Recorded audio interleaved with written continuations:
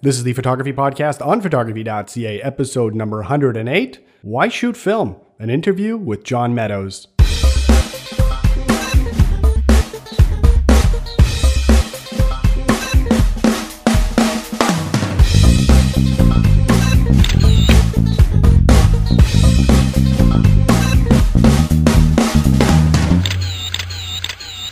Hey there, photo lovers. How's it going? And welcome to the 108th Photography Podcast on photography.ca. My name is Marco, and as always, we're coming to you from Montreal, Quebec, Canada. For today's show, we are going to do a podcast on why shoot film. Believe it or not, there are still plenty of people shooting film. And today we're going to feature an interview with a fine art photographer, John Meadows. But before we get into it, I always like to thank people for their comments on our last podcast, number 107, where we talked about getting photorealistic HDRs, and we interviewed Royce Howland. A lot of people found that podcast really, really interesting.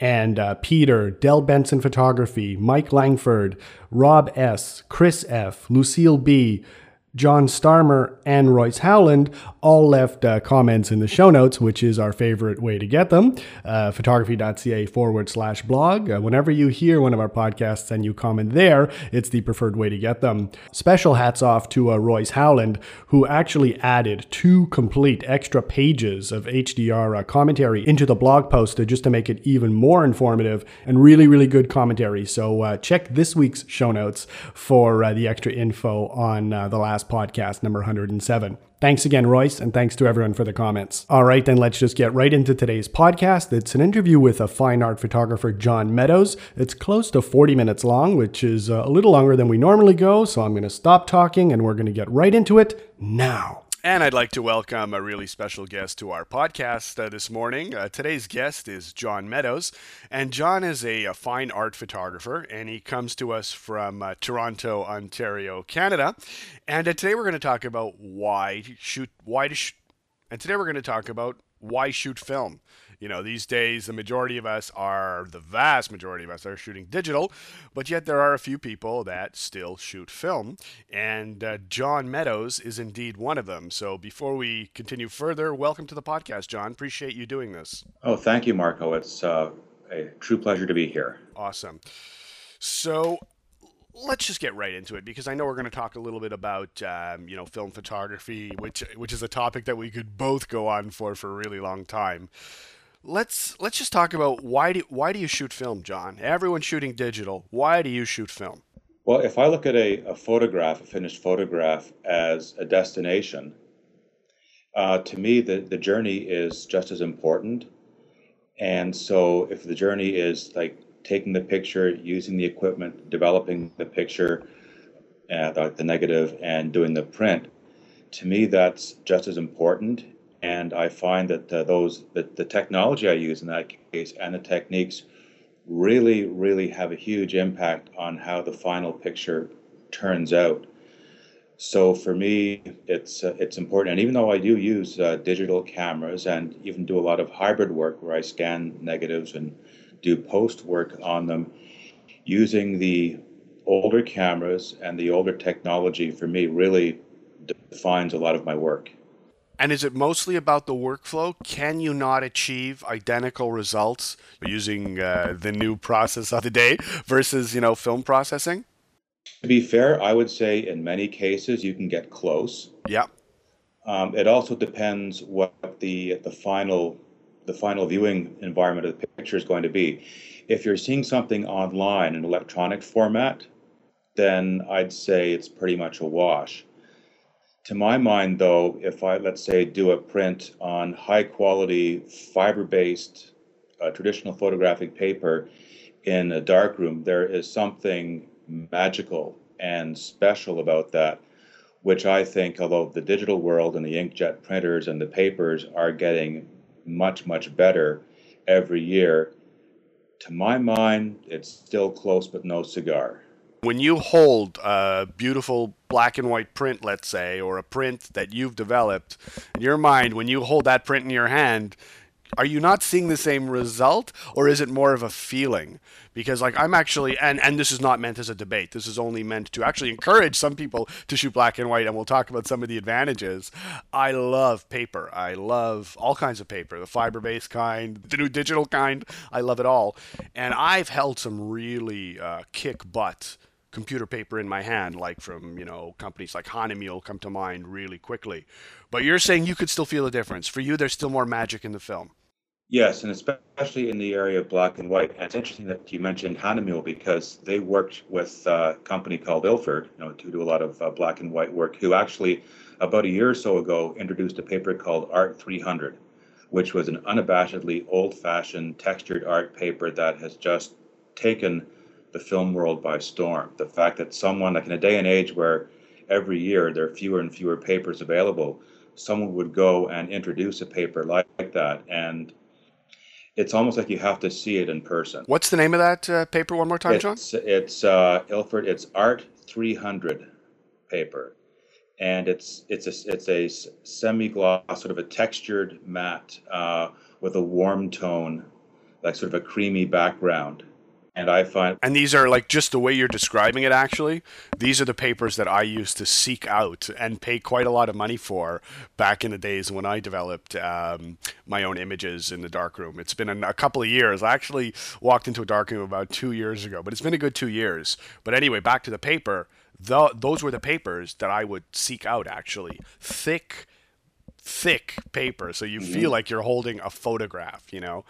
And oh, good. So I'm actually going to put a link in the show notes if people want to check that one out because because like paper's a big part of it for a lot of people. I think a lot of people are doing it for ease. They're going digital for ease, but I don't know. There's something about producing a finely produced handcrafted print that for me also is rather special, and I do miss it indeed. I would say on the digital side, I would agree that you can get very, very high quality inkjet prints, but it takes quite a bit of work and some gear to really do very good reproducible work, like monitor calibration, the proper pigment-based ink systems, a high-quality printer. So it's certainly not a debate between ease of convenience versus quality. I think the high end on both sides takes an awful lot of work. That's actually a really really good point. I we have like a pretty active forum, and those people that come and post images on their monitors that are uncalibrated, there's obviously a monster difference, right? So, and there's work in the calibration, just as I guess there's work in the darkroom. So there's work when you want to get great results. I guess what we're saying is you kind of have to work a little bit. Let's talk about another couple of the advantages. Like, what do you see as advantages to shooting film? One thing I would say is a lot of the classic film gear is now quite affordable. And these are cameras that were considered pro or near pro in the day and still make incredible results. And you can get some of them for next to nothing. Yeah. Even in the medium format area. So, for example, the medium format cameras I tend to shoot are from Mamiya, and they shoot a negative that is either 6 centimeters by 7 centimeters in size on 120, or I'm shooting 6 centimeters by 4.5 centimeters, also again on 120 format film. And so it's a medium format negative. I got these cameras, for a couple of $100, and like digital medium format, you're basically buying a car. Right. Yeah. So Yeah. the price. And when I scan these up or print them, it's just getting really amazing quality for not a lot of money. And certainly in the 35 millimeter area, except for certain collector cameras, for example, you can get I'm sure you remember Canon AE1, Sure. which was one of the cameras I wanted desperately in high school. My dad had that camera. Yeah, it's like it was a pervasive camera. You can get them now with lens for well under $100, Right. or something like the Pentax K1000, which was like the standard school camera Yeah. for decades, or something like a Pentax ME or ME Super. Great kick butt little cameras. for sometimes under $50. And so it almost becomes it's not much more expensive than some of the disposable cameras. Right, right. And you get amazing results. It's a whole lot of fun. And one thing, I guess I can't really call it a hard benefit, but what I really enjoy, especially using some of the older cameras, like an old Leica, I've also got a Contax rangefinder from the 1950s. These are the kinds of cameras that some of my personal photographic heroes, people like or Kappa or Eisenstadt or Eugene Smith. These are the cameras that these people used, and like I'm not saying I'm using these cameras, my work will be as good as theirs, but it helps me feel a connection. And also aesthetically, I think these old cameras are beautiful. They have their own look and feel. Sometimes it's steampunk. It's like real, it's glass, brass, and chrome. And I'll take that over plastic, I have to say. Yeah, yeah. No, I could see it actually, and you're right. You make a really good point. Some of these people are, a lot of them, they are considered masters of photography, right? So when you could actually own the same tools that the masters use, even if they are old photography masters, that's still something pretty special. I mean, their tools that they created their greatness with are affordable to anyone, and with some practice and a bit of vision, you could actually create something substantial. And I would say that everything you learn about a film camera will help you make better digital pictures as well. It'll make you a more thoughtful photographer. I would say that too. And actually, one of the things that I was thinking about in terms of the advantages of film photography is when I shot film, I slowed the heck down, you know.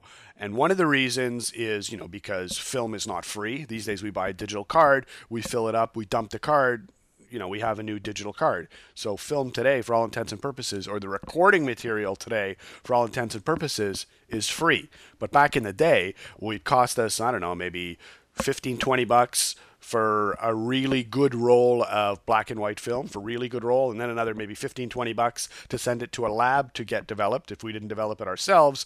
We invested more money in our photography, I think, just 10 years ago before we got into this digital explosion. And for me, I think one of the advantage is film slows you down, or it can slow you down, or it should slow you down. Hmm. Would you agree with that statement? Oh, definitely. If you think every time you're clicking the button, you're putting, let's say, a quarter into the machine. Yeah. It's every click is a cha-ching.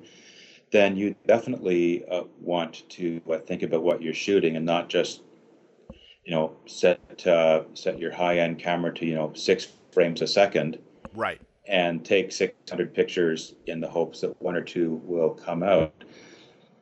What I would love for someone, even if they're a digital, cover up go get a small, like really small memory card, smallest one that your camera will take, one that'll only give you 10 or 12 pictures. Put some tape over the LCD on the back, and as an exercise, go out with 10 frames. And I guarantee you it will change your eye. I like that. I like that a lot. I think that's really smart, actually.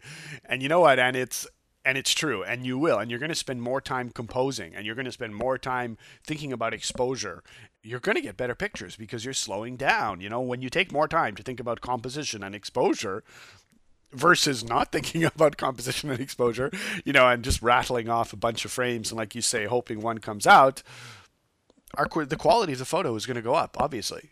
So even if people don't know, and we could talk about this shortly, even if people don't know how to develop their own film or print their own photos, holy moly, just slowing down and making sure everything is recorded properly on film or on digital, and that the composition has some meat. Obviously, just that is going to make the the quality rise.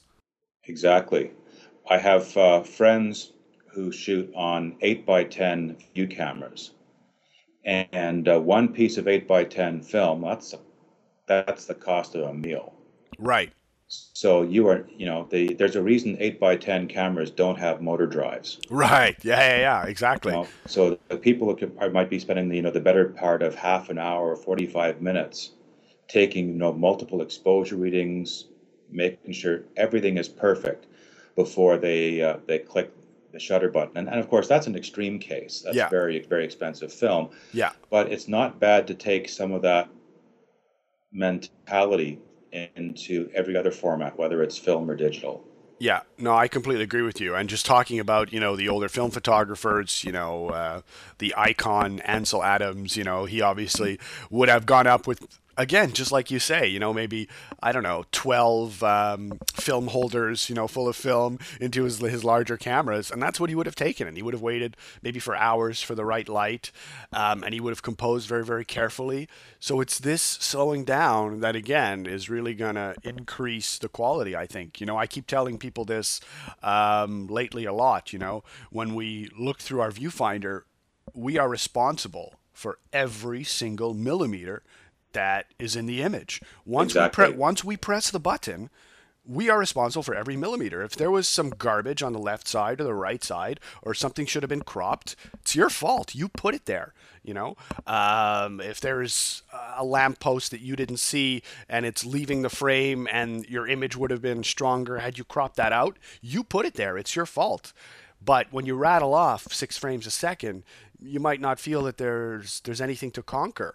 But when you're shooting 10 frames in a day, like you say, you're going to make bloody sure that there's no distraction at 12 o'clock, 1 o'clock, 2 o'clock, 3 o'clock, if you're imagining that your viewfinder is a clock kind of thing. And you look all around your viewfinder, again, it's just slowing you the heck down so that your quality goes way up.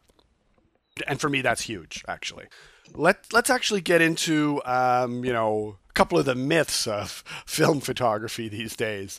Can you find film these days, John? Do you have to make your own film these days, John? Is it hard to find film? Well, I go on safari via canoe to Rochester once a year to the ruins of the Kodak factory, and I do a dig. No, okay, I'll stop my attempt at humor. Film is not hard to get, especially in 35 millimeter format and 120. Now, not every drugstore is going to have it like they used to. Like some of the the traditional sources, there's no margin for them to sell film anymore. Even some of the camera stores they've gone almost completely digital. Although recently in Ottawa at the PAB 2012, I was pleasantly surprised that a Blacks actually had 4 different choices of black and white film.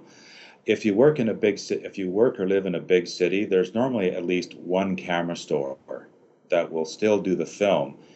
In Toronto, this isn't really a plug for them. There's one called Downtown Camera that, as other camera stores have sort of gotten away from the film, they're picking up the business, and they can't keep the stuff in stock. They get a lot of business. Also, and even with the shipping can sometimes make it not as much of a bargain. If you're ordering from the U.S., there are places like Freestyle or B&H Photo that still sell plenty of black and white and color film in all kinds of formats and sizes, and you can get some interesting stuff like infrared or orthochromatic film that can get you different effects. And it's ironic that in this age of the so-called film decline, some of the best film stocks that have ever made are available today. For example, a couple of Kodak color film stocks, their Ektar 100 and their Portra series are probably the best color negative films that have ever been made. And there's amazing black and white, both coming out of Kodak, Ilford. There's stuff coming out of Czechoslovakia and China. This is all really, really good film. And what's neat is you get films that have very kind of different characteristics and flavors and styles and looks. So that's one advantage of a film camera. If I, let's say, go from Portra 400 and switch over to something like Fomapan 100, which is a sort of a classic-looking black and white film, that's like changing my sensor, and you can't do that in a digital camera unless you're pretty good at it. Right. I guess you might try and emulate that effect in post-processing, maybe. But again, there's something about doing it in camera on film that actually feels good. kind of thing, you know? Yeah, and don't discount that if the process is enjoyable. Like I said, this goes back to it being a journey as much as a destination. If you enjoy working with the film and it inspires you, you'll create better work. Yeah, 100% you will. Of course you will. Let's talk a little bit about, actually, let's talk a little bit about how difficult it is to learn how to process your own black and white film. And let's talk about a little bit how difficult it is to learn how to print in a darkroom.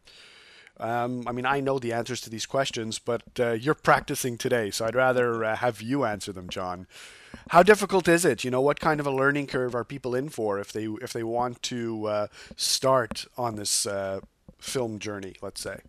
Well, I'd say it's mainly good news. Developing black and white negatives is quite straightforward. You don't need a lot of expensive equipment to develop black and white film. You basically need the chemicals, which not as easy to get as they used to be, but there's normally one store in town that should have the stuff, or you can order it online.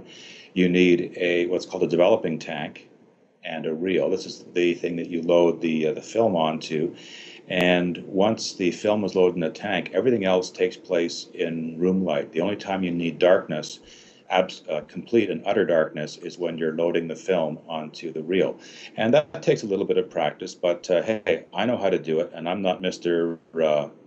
I'm not particularly, losing the word now. Agile or dexterous? Agile. I'm not super dexterity man. So it's quite easy to do, and a lot of it's just attention to detail, not hard details, but just things like keeping your temperature consistent, that kind of thing. And what a lot of people do is they'll sort of go halfway. They'll develop the negatives, and then getting something like an Epson V500 or another film scanner will scan the negatives and then into digital files, and then you can go into, so it's called a hybrid workflow, and then you can go in and do a lot of things to those negatives that were a lot easier than doing it the old-fashioned way, and print pictures that way. So let's say if you want to do some toning, if you want to bring out some glow, like this is stuff that I tend to do, and I make no bones about it. I like the hybrid workflow. It means that there are some, say film-only fundamentalists who would excommunicate me for that, but I'm too busy making pictures to worry about orthodoxy. Right. That's how I look at it. But then, I will, like for final work, I will go into the darkroom and do the prints. And for printing in a darkroom, that does take a bit more equipment because you need to get an enlarger, which I wouldn't bother trying to buy new these days. They are still made, but they're expensive. But if you keep an eye out on Craigslist or Kijiji or eBay or something, you can quite often find an enlarger for next to nothing. Or you might have someone who said, "Oh, I used to do that 20 years ago. I have stuff in my basement. Want to come take it away for free?" Yeah. Because enlarger, that's one good thing about a lot of this film gear. It can be 30 years old and still work fine. Yeah. As opposed to, let's say, a 5-year-old digital camera, which is considered a boat anchor at that point. Absolutely. Let's backtrack 2 minutes about something you said that was interesting about your hybrid workflow that you sometimes do. So you'll take the image with black and white, with a black and white camera, let's say, on black and white film. You'll scan it. You'll bring that image into, let's say, a graphics program like Photoshop. Do some toning, some dodging and burning, perhaps. Yeah. And then how do you get it back to negative format so that you could print it in the darkroom? Well, there's two different ways. Like some ways, I will print on an inkjet. Yeah. Okay. Let's say if there's a certain kind of toning that is difficult to get done in a darkroom. Yeah. So quite often I will print on inkjet. Or what I can do, and this is what I've done for certain alternative processes, is I will print what's called a digital negative, which basically I get the picture done. I will then invert it and invert the tones in the digital program so that it looks like a negative, and print onto a high quality transparency stock. Interesting. And so let's say 8x10 transparency stock, and then I will do a contact print. And in a darkroom, a contact print is one where you don't use an enlarger. You have a little sort of a little frame, like a glass frame, that sandwiches the negative right against the paper that you're exposing, that you're printing onto, and then you expose that to light. And I've used that for some of the older. There's some old processes I've used called cyanotype and Van Dyke Brown, where your enlarger or your light source is actually in or ultraviolet. You print by exposing it to the sun for a few minutes, and I get amazing results. And I couldn't do it without that digital piece in the middle. Very cool. Very, very interesting. I mean, that way, I'm familiar with this terminology. I mean, that's the same way we used to actually make a contact sheet of our negatives, right? Yeah. Yeah, it was the exact same way. And again, because like the negative, there's we could talk about this forever, but I think we're getting, I think we're getting too technical for a lot of people. So like, let's move on a little bit. But like, I agree with you. Like in terms of developing the actual film, you could actually give it to a lab if you find one, and they could do it for you, or develop it yourself. The film developing part of it is actually, for me, it's rather mechanical. There are some artsy fartsy ways to tweak the actual development of the film, but for me, it's always been mostly a mechanical process, and I would always get far more effects and far more meat in the performance aspect of the print, in the actual printing of the print in the darkroom, by selectively dodging and burning areas of the print in order to make them sing, to make them luminous, kind of thing. And I guess I just wanted to mention or throw out there, and I'll get your opinion in a sec. I mean, even people that want to print on an inkjet printer, right? I mean, everyone kind of wants to think they're a photographer, but it takes skill. All facets of photography take skill. If you want to print properly on an inkjet printer, you're not going to do it the first time you try, because it takes skill. You have to learn about contrast control, local contrast control, dodging and burning, making things lighter and darker, even in this digital world. So yes, although there is going to be a curve when we're talking about printing old style, film, there's a learning curve to printing, period, to getting any type of quality out of your inkjet printer. There's a learning curve involved there too. And like we actually mentioned maybe a few minutes ago, when you know the principles of how to do this film-wise, the digital work becomes a million times easier. Agreed, 100%. Yeah, because and it's ironic that we use like terms dodging and burning. Yeah, of course. Those come directly from the darkroom world. Yeah. In fact, a lot of Photoshop, a lot of the unsharp mask. We think this is a new term, that Photoshop invented, and not so. Unsharp mask has been around for 100 years or more. It's a way just to get better sharpness out of your negatives, and they transferred it over to to one of the aspects of Photoshop, of actual Photoshop, which is pretty cool, because digital photography comes from film photography. Film photography is the father of of digital photography, obviously. So knowing one helps the other. Definitely. If people did want to print, though, let's say they wanted to try their hand at printing, there is a learning curve there, of course. Where would they even learn to do it? Do you have any suggestions? Well, luckily on the internet, there is just so much information available. Yeah.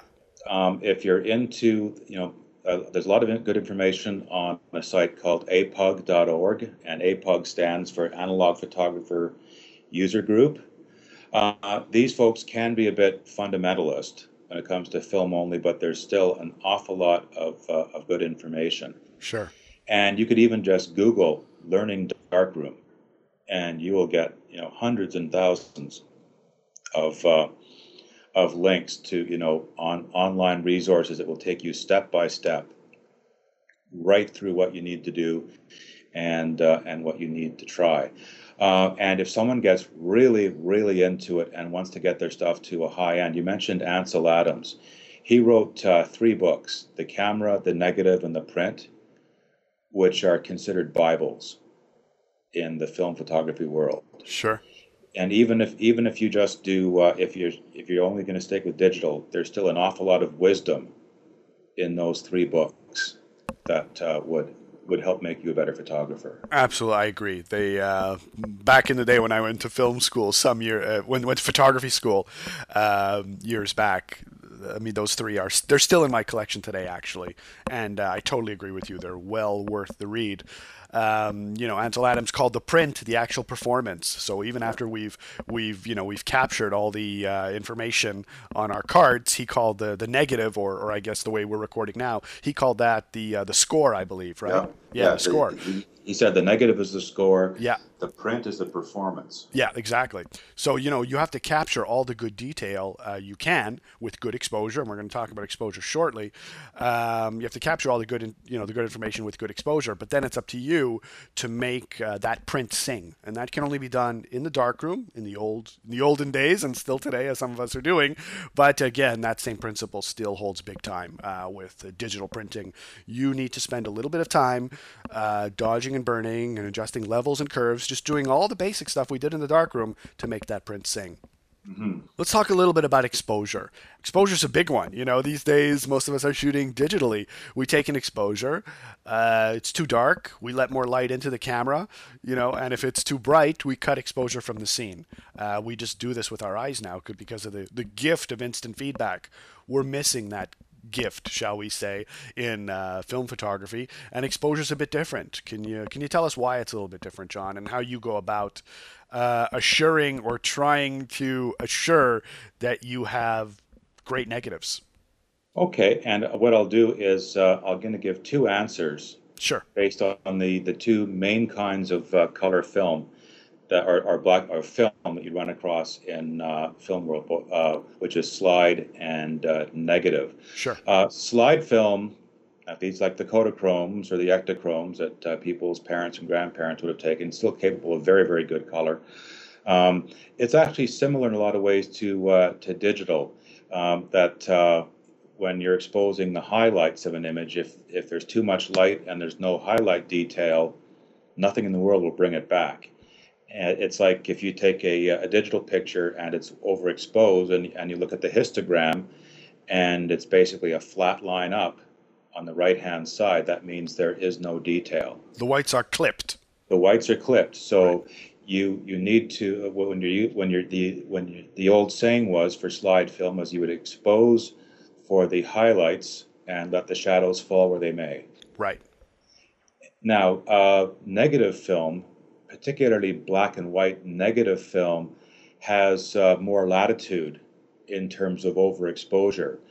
So the old saying used to be for black and white is that you would expose for the shadows and develop for the highlights.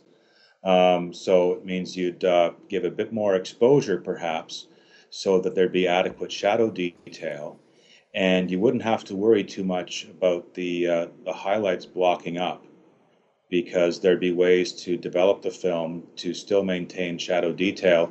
And you can have a black and white, particularly a black and white negative that, let's say, is 2, even 3 stops overexposed and is still capable of very, very good highlight detail. You just have to print longer.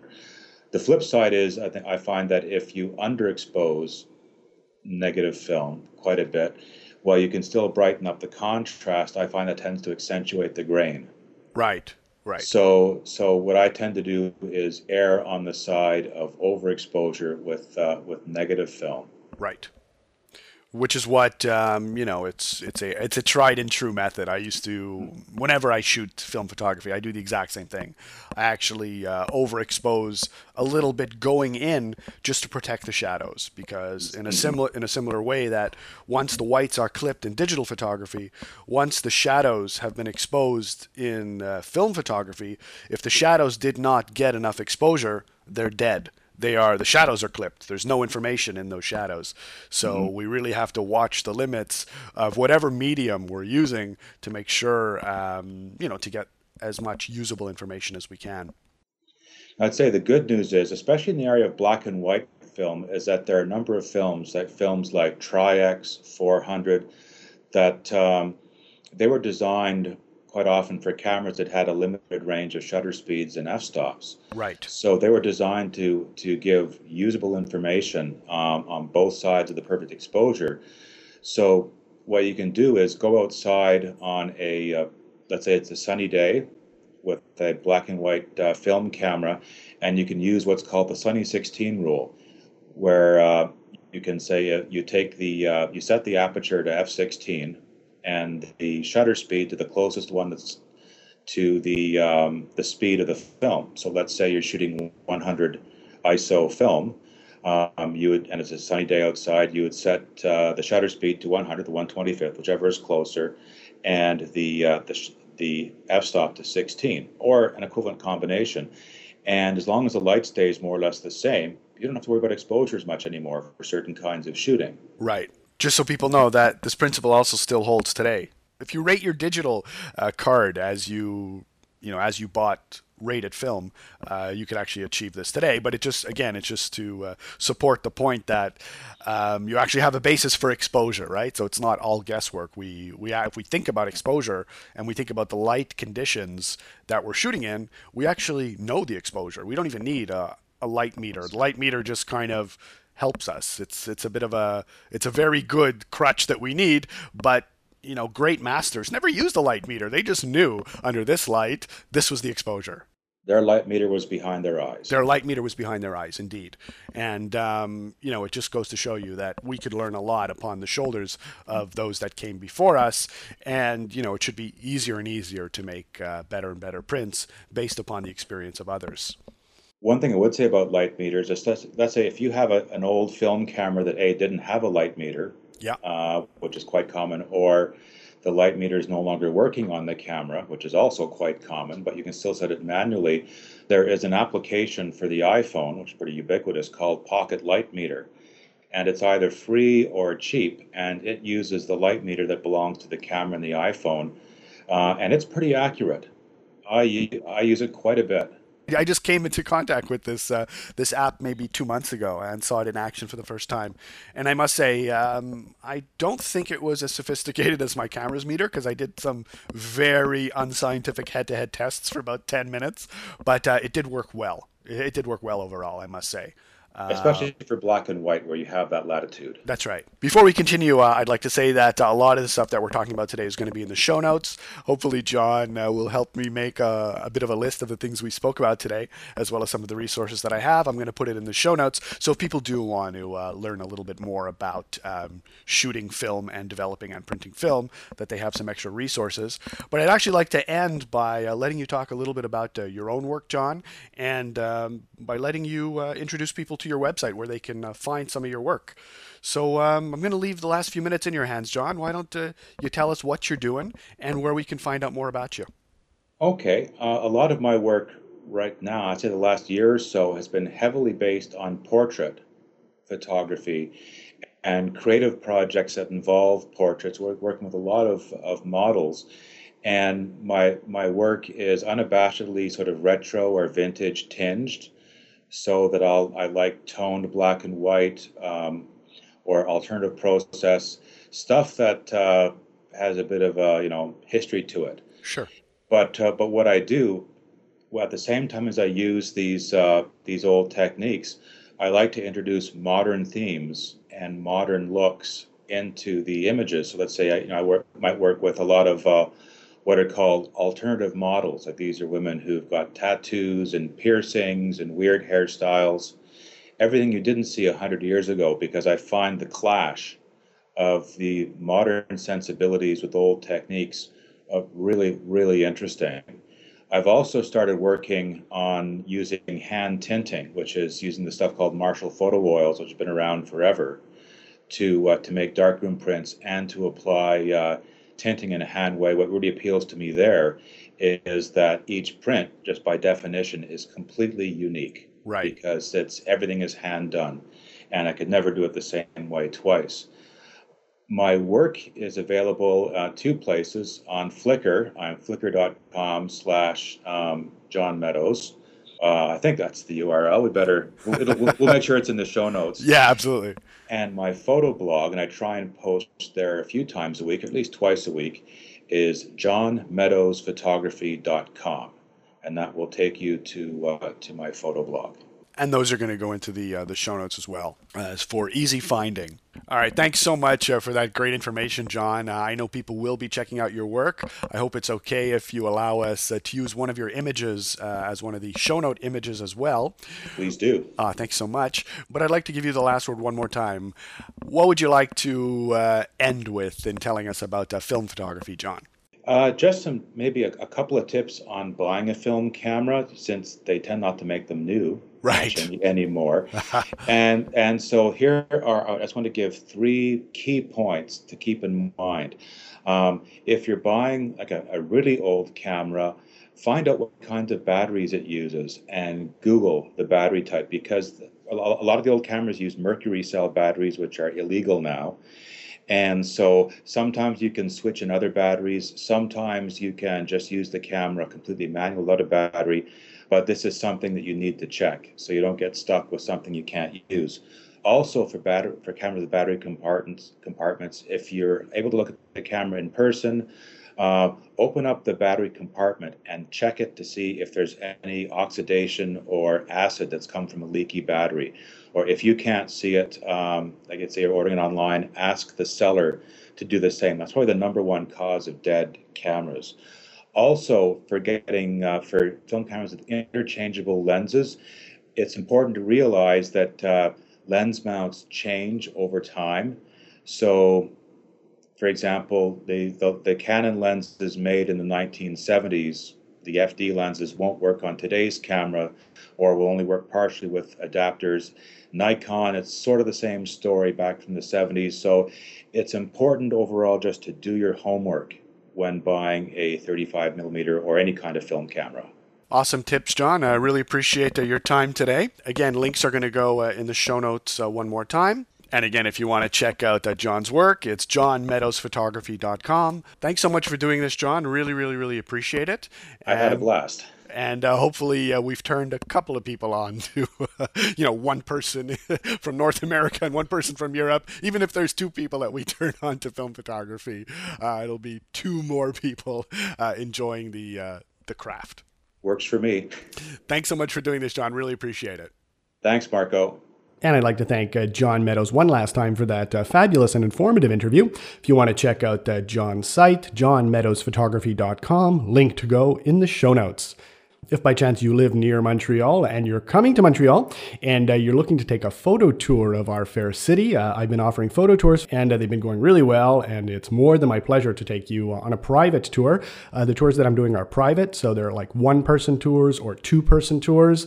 And that way the interaction just goes way up. And if you're looking for photography instruction, I also do that as well. And it's been going super well. So if any of those things interest you, feel free to check out marcokulik.com/bookme. A link will go in the show notes.